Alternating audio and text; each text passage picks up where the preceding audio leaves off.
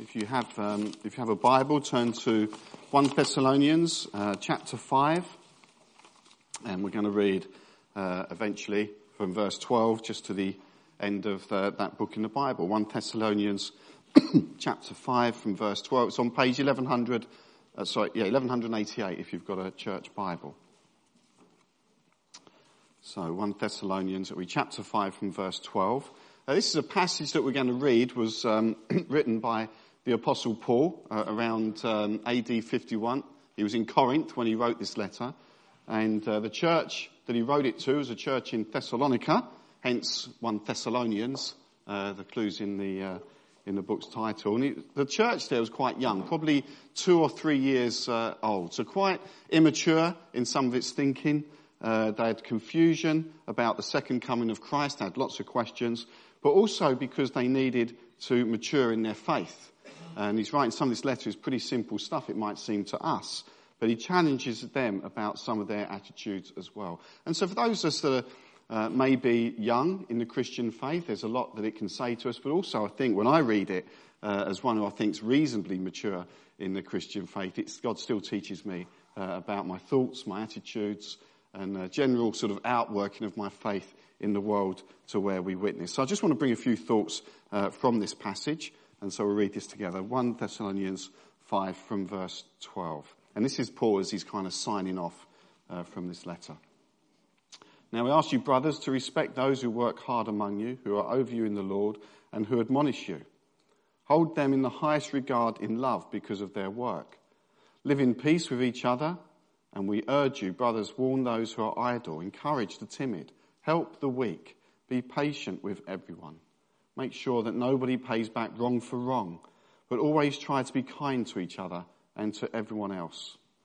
Be joyful always, pray continually, give thanks in all circumstances, for this is God's will for you in Christ Jesus. Do not put out the Spirit's fire, do not treat prophecies with contempt. Test everything, hold on to the good, avoid every kind of evil. May God himself, the God of peace, sanctify you through and through. May your whole spirit, soul and body be kept blameless at the coming of our Lord Jesus Christ. The one who calls you is faithful and he will do it. Brothers, pray for us. Greet all the brothers with a holy kiss. I charge you before the Lord to have this letter read to all the brothers. The grace of our Lord Jesus Christ be with you. So this is good teaching, isn't it? When you look at it, there's lots of good lessons in there. Nothing that you'd really argue with. Live in peace with one another. That sounds like a good thing to do. I'd like to think I'm trying to live at peace as much as I can with everybody. Encourage one another. That's good as well. That's not something you'd really argue about. It's good to be encouraged. Help the weak. No great surprise. We'll go along with that. Be patient. Be kind. These are all the sorts of things that you'd expect God to say to us in his word. But when I reach verses 16 to 18, I realise it's something I try and remind myself of daily. And sometimes it's a challenge because sometimes life isn't all what you want it to be. There is sickness. There is death. For the Christian, death is in many ways the beginning, not the end. It's death to live again with Christ. There's things that go wrong. Maybe someone has wronged you. And you think, well, life's so tough sometimes. And I think we give, maybe social media, the press, magazines, sell us a lie. And the lie is that life is supposed to be perfect and you deserve everything all the time. And of course our young people get fed that from elsewhere. And then when life hits them, they can sometimes struggle to cope. And the Bible's pretty clear. Jesus is clear. He said you're going to face hard times. He said people are going to persecute you. You're going to face rough times. But of course, never does he leave us or forsake us. But it's this passage, this part, which I think is what I want to talk about tonight and what I believe God was saying. Be joyful always. Always. Pray continually. 2 things you've got to do all the time. Give thanks in all circumstances. I don't know about you. I find that tough. Be joyful always. I know I'm moody. There's people here that know I'm moody or can get moody. But I try and see the best. Be joyful always. Pray continually. Pray continually. How do we do that? and give thanks in all circumstances. Now, there's a lady that I know, not from Billericay, you will never ever want to ask her, how are things going? And if you do, you'll be there for a good 2 hours, probably, and you would think, and she leads a pretty good life, and you would think the world was ending. You would think the world, and she'll list all these problems. You're there and you think, oh, it's not that bad. But every little detail will be in the tale of woe and distress and not real hardship. And therefore, she is continually sort of down, right? Because you're not seeing the good in anything. Another lady, who some of you would have known, Ethel Stamford. Who remembers Ethel? Remember Ethel? Lovely lady, Ethel. I loved Ethel. And your loss was our gain when I was up at Stock, because she moved into Orchard House,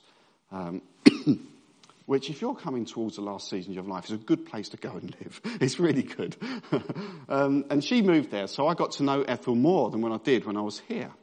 And she was very frustrating in the sense that when I would go, she was suffering with cancer and eventually died of cancer. And she was a lovely lady. And I'd go and see her, and I couldn't minister to her. I think I may have mentioned this before. I'd go in, I'd say, Ethel, how are you feeling? Don't worry about me. How's your children? How's your wife? She may have alluded a bit to what she used to do in Girls' Brigade and stuff like that. But she just constantly looked for things to be positive about and to give thanks to God for. And it was a real lesson to me. I took and equally up the road, I took a renewal of vows ceremony after 40 years of marriage. Because one of my deacons was also dying of cancer. I know this is quite sad at the moment, but there's good that comes out of it. He was dying of cancer, and they wanted to celebrate 40 years of marriage together. They said, would you do, it's like a wedding, a renewal of vows. And we did the whole thing. He had a morning suit on, and she was dressed, and it was joyful, but it was quite sad because we knew why they were doing it. And we went on to the celebration, Andrew and I, my 2 children. And it was at that party, and I'd got to love Ethel because she was just so, it wasn't a burden to visit. She was just, whenever I went there, I was the one that was ministered to and blessed. And it was at that party in the middle of a celebration that I got the phone call on my mobile to say Ethel had died. And it was one of those moments as a minister, I just had to take myself off just for 5 minutes and have a bit of time because I really did grow to love. And those of you who've known Ethel would know exactly what I'm talking about. Very positive. And the point I'm making is, in the middle of all the questions, and maybe fears, but certainly with a promise of a certain destiny with God, those 2 stories met. One was going to die, one had died. Those 2 journeys came together. But both of those stories bore witness to a joy that was there despite the circumstances. Life wasn't treating Ethel well at that point, nor Peter. And they both just gave thanks to God. And they were both had a joy. They wanted to celebrate life. And they knew where their destiny was. And I remember thinking that was a challenge, a real challenge. Verse 16 in this passage says, be joyful always. Your circumstances, if you're sitting here tonight, might not suggest it or warrant it, but it's an attitude. It's not happiness, which the world says you should feel all the time, that leads to disappointment. Because the fact is we're not happy all the time. There's millions on antidepressants and various other things. There's millions living in quiet desperation.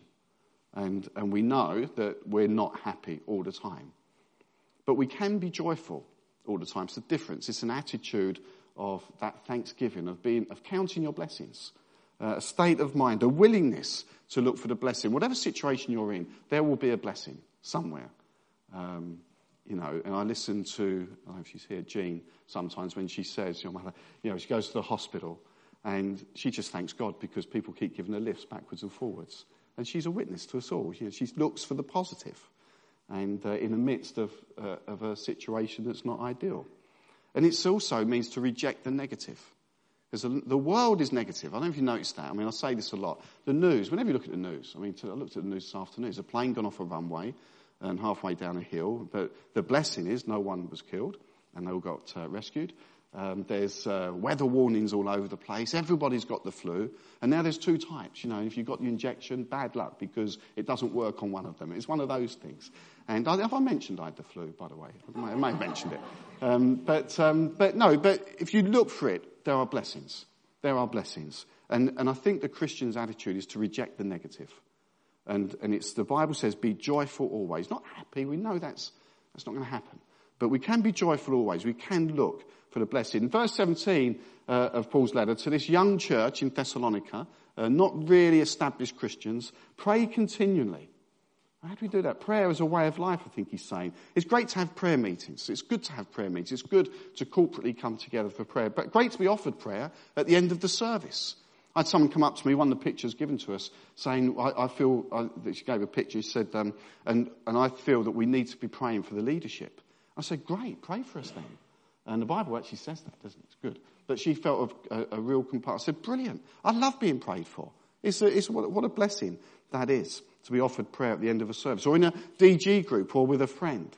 But this suggests an ongoing conversation to God. I was trying to work out, what would it mean? What does it mean to pray continuously? Because we know we're not. But it seems to me there's this ongoing awareness of God's presence throughout the day, not just in the prayer meeting, not just at a church service, not just at communion or baptism, not just when, I have my holy moment. He's with me now. You can be sitting there praying right now, talking to God right now. Especially if this goes on a bit too long. It's not nearly at the end. It's only a short devotional talk. But an ongoing conversation with God. And if you think about it, back then they had no cars, did they? Tubes or buses. Lots of walking. Lots of walking. And what did that give to those believers that we haven't got now? Time. And if our most important thing is our relationship with God, and by yourself, close the door and pray, we know that, that's fine. We're told that Jesus got up early to pray, so it was a discipline for him as well. We're told that sometimes, despite the demands of the crowds and the temptation that his followers were saying to him, look, you've got to go and see the crowds. He said, no, I need to. He went off by himself. Imagine if a minister did that. You wouldn't like that, would you? No, it's all right, I'm busy doing other stuff by myself with God. He knew that without that relationship with God, he couldn't really minister, God the Father, and seeing what the Father was doing, he couldn't minister outwardly. So we knew that he had to be close to the Father. We knew he did what he saw the Father doing. But you have that sense of a continuous communion with God. Not just at special moments, but continuous. Pray continually. God is with you right now. He doesn't lie, and he says, I'll never leave you or forsake you. I'm with you to the very end of the age. I'm with you always. His love endures forever. Now, these are truths, and he's with you right now. Pray continually. And then finally, verse 18, give thanks in all circumstances. It was good this morning. We were told to look back to all the things you could give thanks for. I was invited to write things down. I wrote mine down in my neat handwriting. There it is. I'm going to read some of those in a minute. But look back to see what you could thank God for. Look at the present. What's happening now that you can thank God for? And what are you expecting of God and can thank him for in the future? And I thought that was good. Give thanks in all circumstances. Really, really good. And I was chatting to somebody after the service. Don't go around trying to find out who this is. And I said, what did you thank God for? They said, I couldn't think of anything. I said, well, you need to think harder. Because there's always something to thank God for. We're worshipping in freedom. We can start with that. His presence is with us always. There's another one. His love endures forever. Brilliant. It's loads we can give thanks for. And I loved it this morning looking at that. Now, I may have mentioned, it may have come up in conversation, I've had the flu. And I was sitting at home, genuinely feeling sorry for myself. And loads of other people are suffering much more than I did, so I'm sort of half joking. But I said to Andrew, I thought about it, and I thought, here I am, stuck at home, laying out on the settee, watching box sets on Sky, watching reruns of golf matches, and I was warm. And I thought, there's something to thank God for in that. There's people living on the street who could be feeling worse than me. They have no one looking after them. They have no one stopping. They have no one to give them a blanket or an ice bucket, depending what the temperature's doing at a particular time. They had no TV to watch. They had nothing to pass the time. I actually read my Bible more than I normally would. I had time.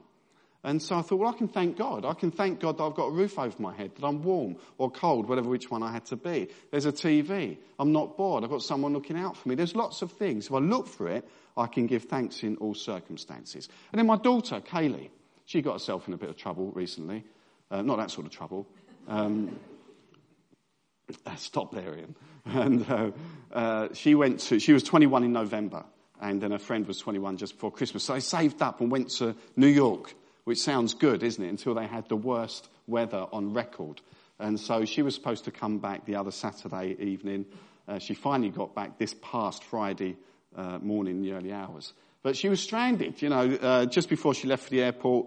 We were with somebody and I got a text to say the flight had been cancelled, which we thought might happen. And, get to try and ring this number, couldn't get through. Turns out the helpline doesn't open the weekend. It's not very helpful, is it? And so she was stuck there. And then the next day they got to the airport and you may have read this because apparently it made the Telegraph. This was the flight from literally hell, I think. And I looked up this plane that they put her on. It said it was like a cargo plane. I thought, doesn't sound too good. And so I checked on the website what sort of plane it was. And I can confirm it had at least 2 engines, which is one of my prerequisites for flying. I'm a nervous flyer. So I was a bit nervous for Kaylee. And then she said, we're going to get on the plane, but there's a bit of a problem.